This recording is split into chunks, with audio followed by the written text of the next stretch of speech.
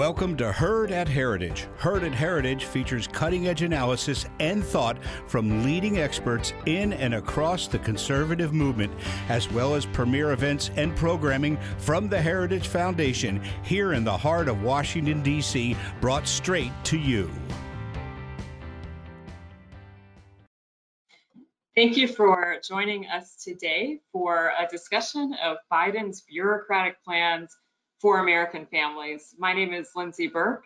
I'm the director of the Center for Education Policy at the Heritage Foundation. And I'm delighted to be joined today by Andrea Mrozek, who is a senior fellow at Cardis, a Canadian-based think tank. And prior to joining Cardis, she was the executive director of the Institute of Marriage and Family Canada, where she studied marriage, childcare, women's issues, and how family life affects the economy and vice versa. So she'll be great to talk with today as we consider the many education components of the Biden administration's American Families Plan.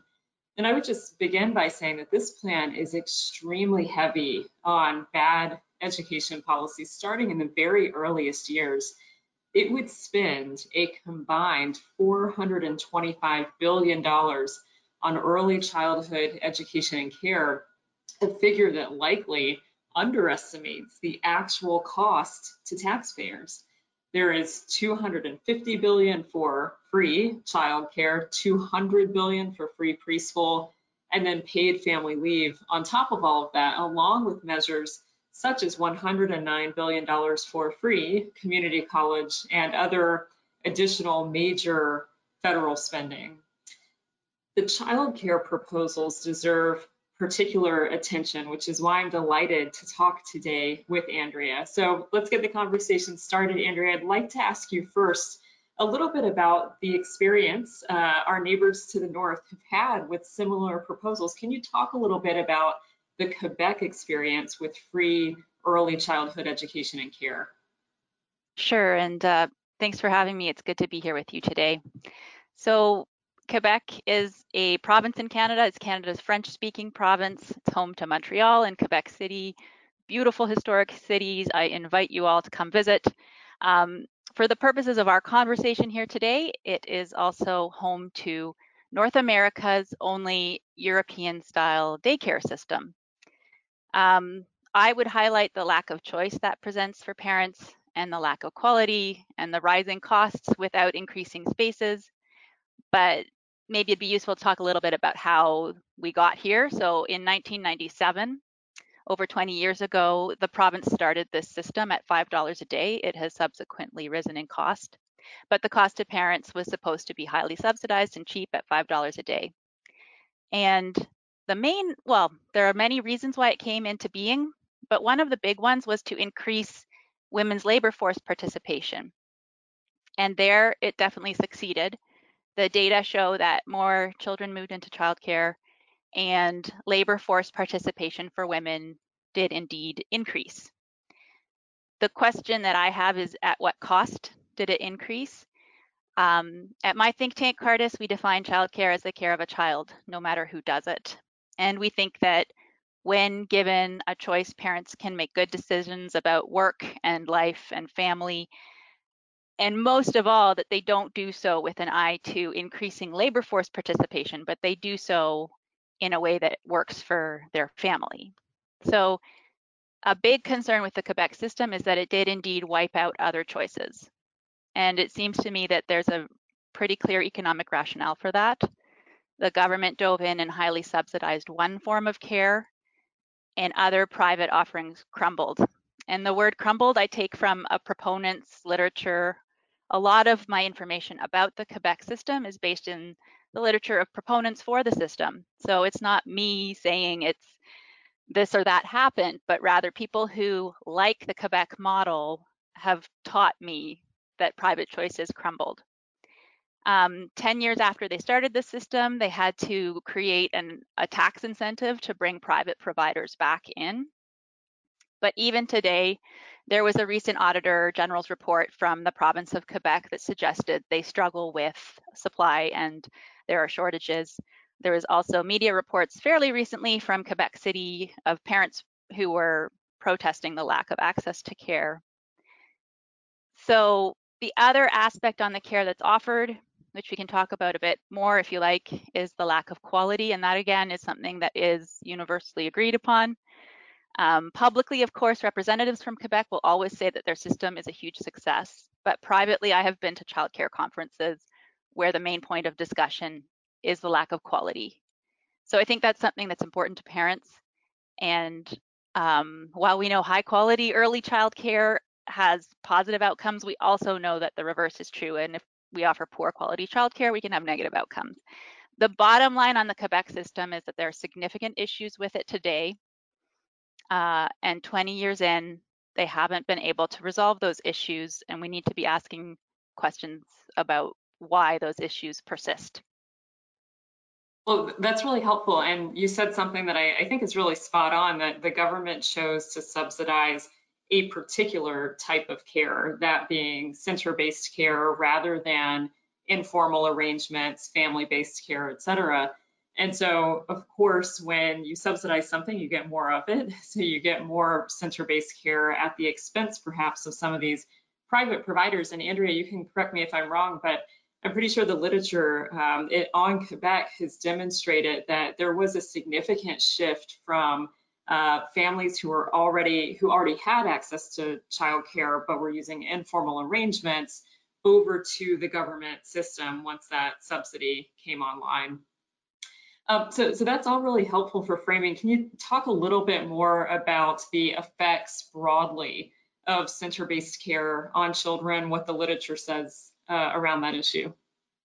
Yeah, just on the point of moving parents into a particular form of care, I think regardless of where this happens, we're concerned about the existing ecosystem of care, what we call the ecosystem of care, because it is delicate and exists in different communities in different ways. So there really is a diversity of choices available in the rest of Canada today that may or may not exist in Quebec, although I did speak about the tax incentives to bring back the private providers. Anyways, on the move to the center-based options, the research on that in Quebec is, I think, fairly damning. Specifically, there are reports, research studies from economists by the name of Baker, Gruber, and Milligan. And these are kind of the big ticket studies on examining the Quebec example or the Quebec model. They have done 2 releases. In 2008, they released their first findings, and they associated the introduction of Quebec's universal system with an increase in early childhood aggression and anxiety. So not great news. Subsequently, 10 years after that, they released a follow-up study where they found, self-reported from teens now, a decline in life satisfaction and health. And that particular follow-up study was completely controversial because they also indicated a rise in criminality associated with the program in contrast with other Canadian provinces. So I think it's important to mention that Dr. Baker is at University of Toronto, mainstream institution, high quality institution.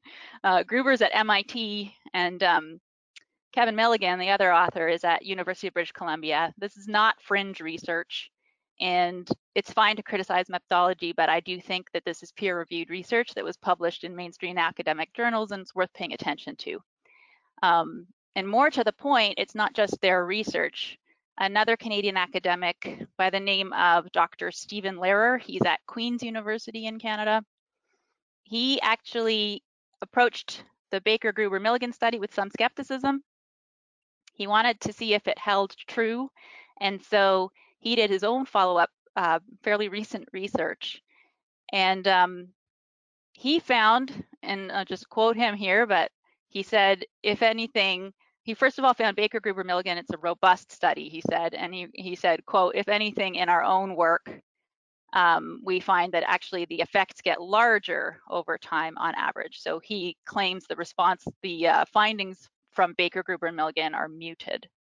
So again, I think it's worth talking to those academics themselves on how they design their studies and what they found, but that's kind of the Coles Notes version on some of the negative outcomes for children in Quebec. And I could talk about why that is, what the ratios, the adult-child ratios are in Quebec as contrasted with other childcare in Canada.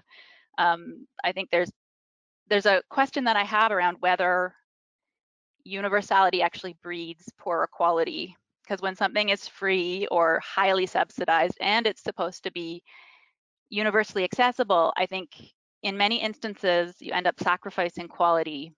And what we know from research is we want all childcare to be high quality. We know that the early years matter, and there's virtually no disagreement on the idea of needing high quality care for little ones. So I'm concerned that when we have big government interventions, political pressures mean that quality is sacrificed for availability.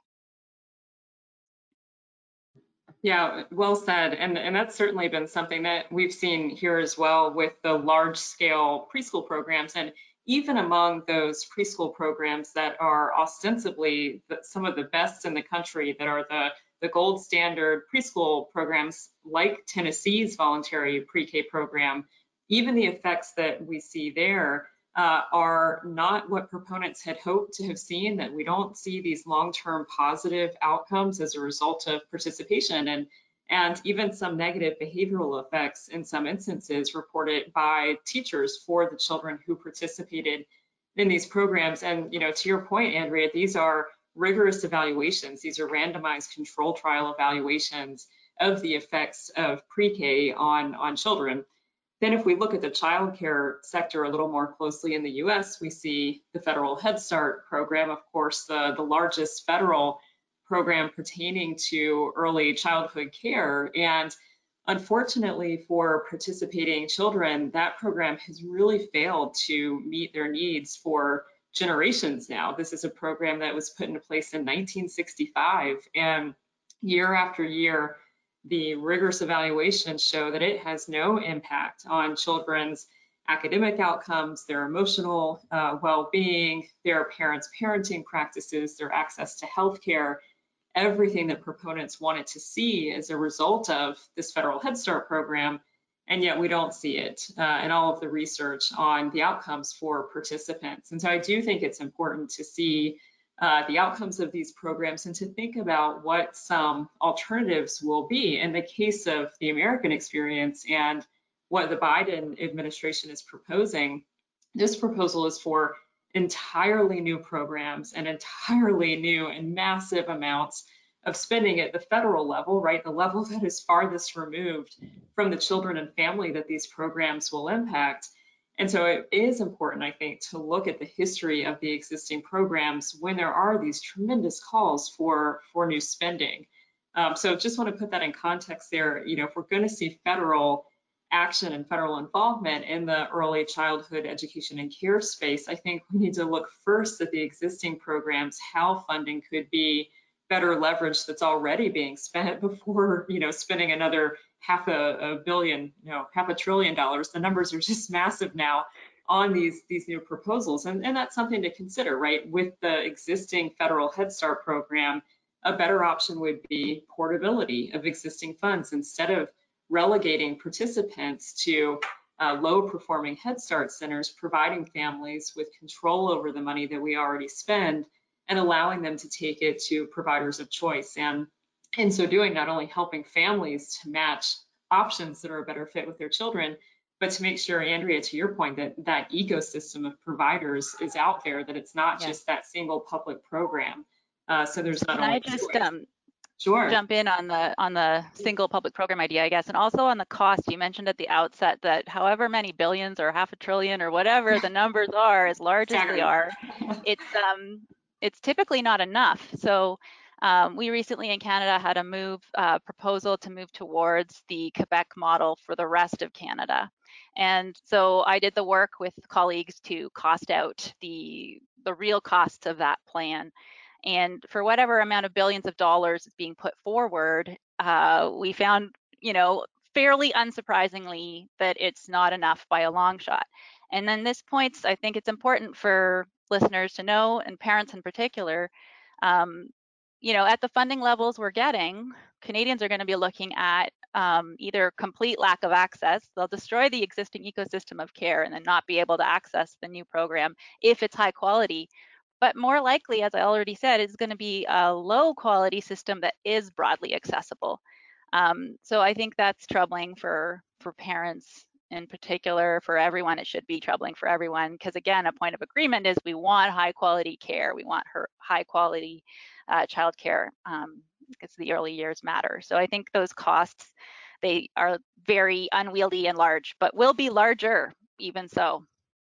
Yeah, that's such an important point. And your point about universality and just the scope and size of these programs is really important too. And I think that's something that we can take from the literature. If you look at what the proponents of Take Universal Pre-K in this example, they'll often appeal to these very old studies, right, or programs, the Perry Preschool Project, the Abecedarian, right, program. And these are programs that were conducted and the evaluation started in the 1960s with very small sample size of particular children. In the case of Perry, I think the experiment group had 58 children in it. And so there has been a lot of research done on preschool over the years, but proponents continue to appeal to these two very old studies because they did indeed find some positive effects for participants over the long run. But as many folks have noted over the years, Perry was a very particular intervention. It was a boutique style pre-K program with around the clock services for both children and parents. And so the idea that a large scale universal program would end up looking like Perry is highly unlikely. It is much more likely to look like the federal Head Start program that unfortunately has really failed participating children, as I noted. So you alluded to this a minute ago, Andrea, but maybe just tease it out a little bit more. Do you see the Quebec experience as a cautionary tale for America? Well, definitely, and I see it as a cautionary tale for the rest of Canada too, since we are currently facing exactly the same issue. On the factors that are important to proponents of the Quebec model, it fails. So the quality is absent and is not accessible. Again, this is a statistic from proponents of the Quebec daycare model, but only 30% of children, they say, have access to the higher quality spots. So that's 1 in 3, it's the minority of kids. I'm concerned it steamrolls the existing diversity, which, we're looking at. Quebec is a European style daycare system. Mostly when we talk about the move to universal childcare, we're talking about Sweden and Norway and France, places like that. But the environment there, the history and the culture in Europe is completely different from North America. Quebec has a different culture and history from the rest of Canada. So arguably one could say they would be the best position to experiment with that kind of thing and try to find success, which they haven't yet found. But for the rest of North America, I think we were founded on different principles. We have a higher, we cherish diversity and choice more than some of these European nations do. And the ability for parents to decide what works for them is a pretty core value for a lot of parents, and may or may not be accessible when the government discriminates in who they choose to fund and tells you essentially through their funding that this is the kind of care that you're going to use. So I also laugh a little bit because when I hear people reference we should all be like Norway. So I went off and tried to read and research a bit about Norway. Well, the starting point is that the entire population of Norway is the same size as the city of Toronto. So it's really kind of apples and oranges to do a comparison and to talk about a place that is likely homogeneous in culture and language, and then also a smaller population than what we are looking at in the rest of Canada, and certainly what you are looking at in the United States. Too many questions to get into. When we costed out what national daycare would cost in Canada, we ended up producing our report, which I think is available to your listeners today, but it was not just about the costs of national daycare, it was about the complexity of it all. There was a lot of factors there to put into a budget for the program. It's a lot of things that the federal government has to get right for the rest of the country. And I think it's a big question mark as to whether they can achieve that in countries as diverse as Canada and the United States. That's a great point on the complexity of a program like this and the ability for the federal or national government to get it right. My money would be on them likely not getting it right, unfortunately. I mean, if history is any indication, large-scale federal programs tend to not manifest the way that proponents want from the beginning. So I think you're very right on that point.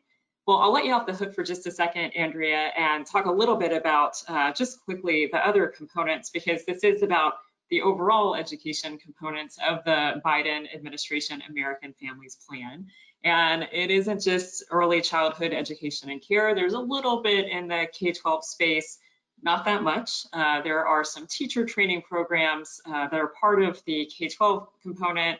And then there's also an expansion of free school meals, a continuation of Obama era policies in a way.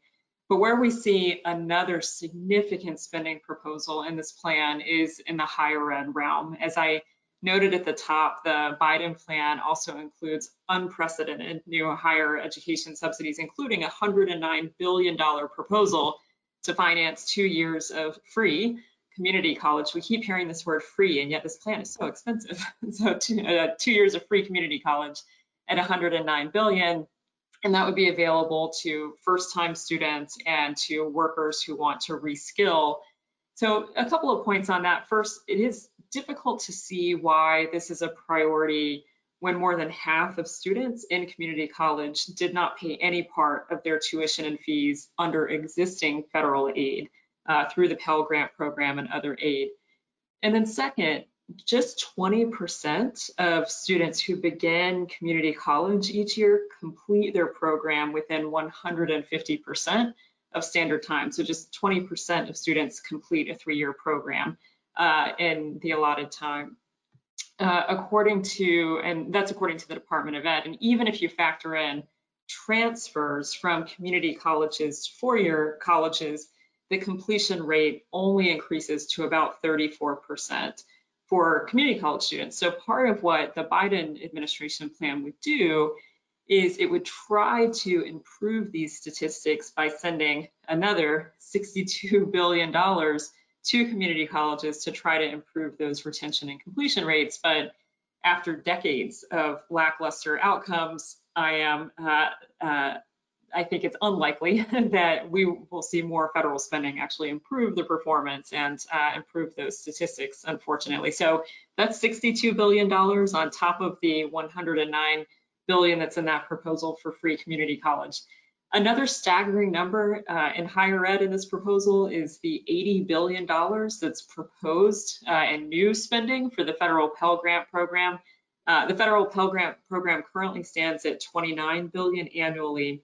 So that would mean that the maximum Pell Grant award, and again, these are Pell Grants that do not have to be repaid, they are available to income eligible students. So that would increase the maximum Pell Grant award from about $6,400 to almost $8,000, $7,900. So it's a big increase. It's about a $1,400 increase per awardee if this were to become law. So I think what we have to keep in mind is that through all of these proposed subsidies, whether it's the higher ed subsidies from free community college to those increases in Pell Grants, or the initiatives that they're pursuing to provide more funding in the child care realm, all of these proposals would just subsidize rising costs rather than actually pursuing policies that would actually address the drivers of those increasing costs over the years. And then I would note, I guess, just to tie all of this together, that in all, inclusive of the child care spending, inclusive of the paid family leave components of this, which there was a Policy Pulse program a couple of days ago with my colleague Rachel Gressler, where they addressed in detail the paid family leave components. If you add all of it together, it's about $748 billion on education spending in this American Families Plan over the allotment of time that decade. So that's 10 times the annual budget of the entire Department of Education. And then I would note too that this would come on top of the $260 billion the Department of Education had in its first infrastructure plan, and on top of the $282 billion that schools received over the past 12 months through those 3 COVID spending relief packages. So again, I keep using this word breathtaking, but it really is just a breathtaking sum of money that we're seeing proposed in both the American Families Plan and the prior infrastructure plan and what has already been spent over the past 12 months. So I would say, in all, the bottom line for this particular proposal, the American Families Plan, is that there really are very few aspects of family life that this plan does not try to replace with government services. And, that is, I think, the core problem. The spending, of course, is an issue, and the effect on the push out of private providers in the pre-K space is an issue, and even in the higher education space. But really at the core of the problem is that this is a plan that views government services as a replacement for these core family life provisions. And so, Andrea, I don't know if there's anything you want to add on the broader plan, just your thoughts overall on both the spending and then the effect that this might have on, I think, family life generally. It's funny in an ironic way that this is referred to as a family plan when, it really does, as I said at the core, try to replace, family life with all of these government services. Well, I always have additional thoughts to add, but funding for spaces, first and foremost, is not funding for families. And so certainly there's research to show spaces sitting empty in Canada while we fund them. And so if big spending is the goal, then money to families is money they can actually use. The other additional comment I'd make is my concern is that it's easy for any administration to make the big budget announcement. But what does that look like 5 years down the road or 10 years down the road when we have limited resources and we're in tons of debt? So it's for my experience here, splashy announcements are all well and good, but there's a huge negotiation that has to happen between the federal government and our provinces. Childcare is not federal jurisdiction. How do you implement this? I mean, there's huge obstacles to seeing this enacted in Canada, and some of those may exist in the States as well. But the bottom line is that who's left holding the bag when the money runs out at the federal level? They've already made their splashy announcement, and now there's not enough money to continue it. And my concern is that our children suffer because spaces and programs have been created, they're in them now, and but they're underfunded. So I think it's possible we end up with the worst of all worlds there. And if we again want to spend a lot of money, then I would strongly argue for it to go straight to parents who can then choose what they'd like from their communities, or even use family care or whatever else it is that's their preference.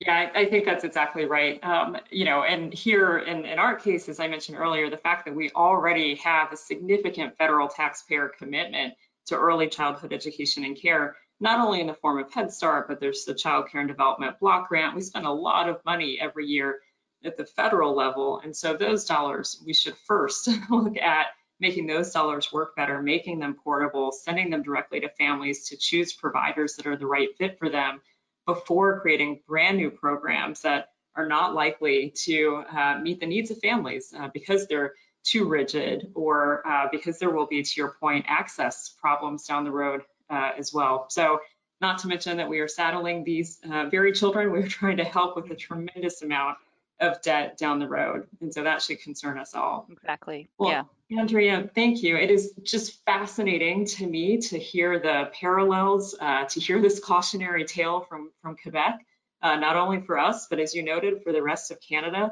So really appreciate you doing that deep dive with our listeners today.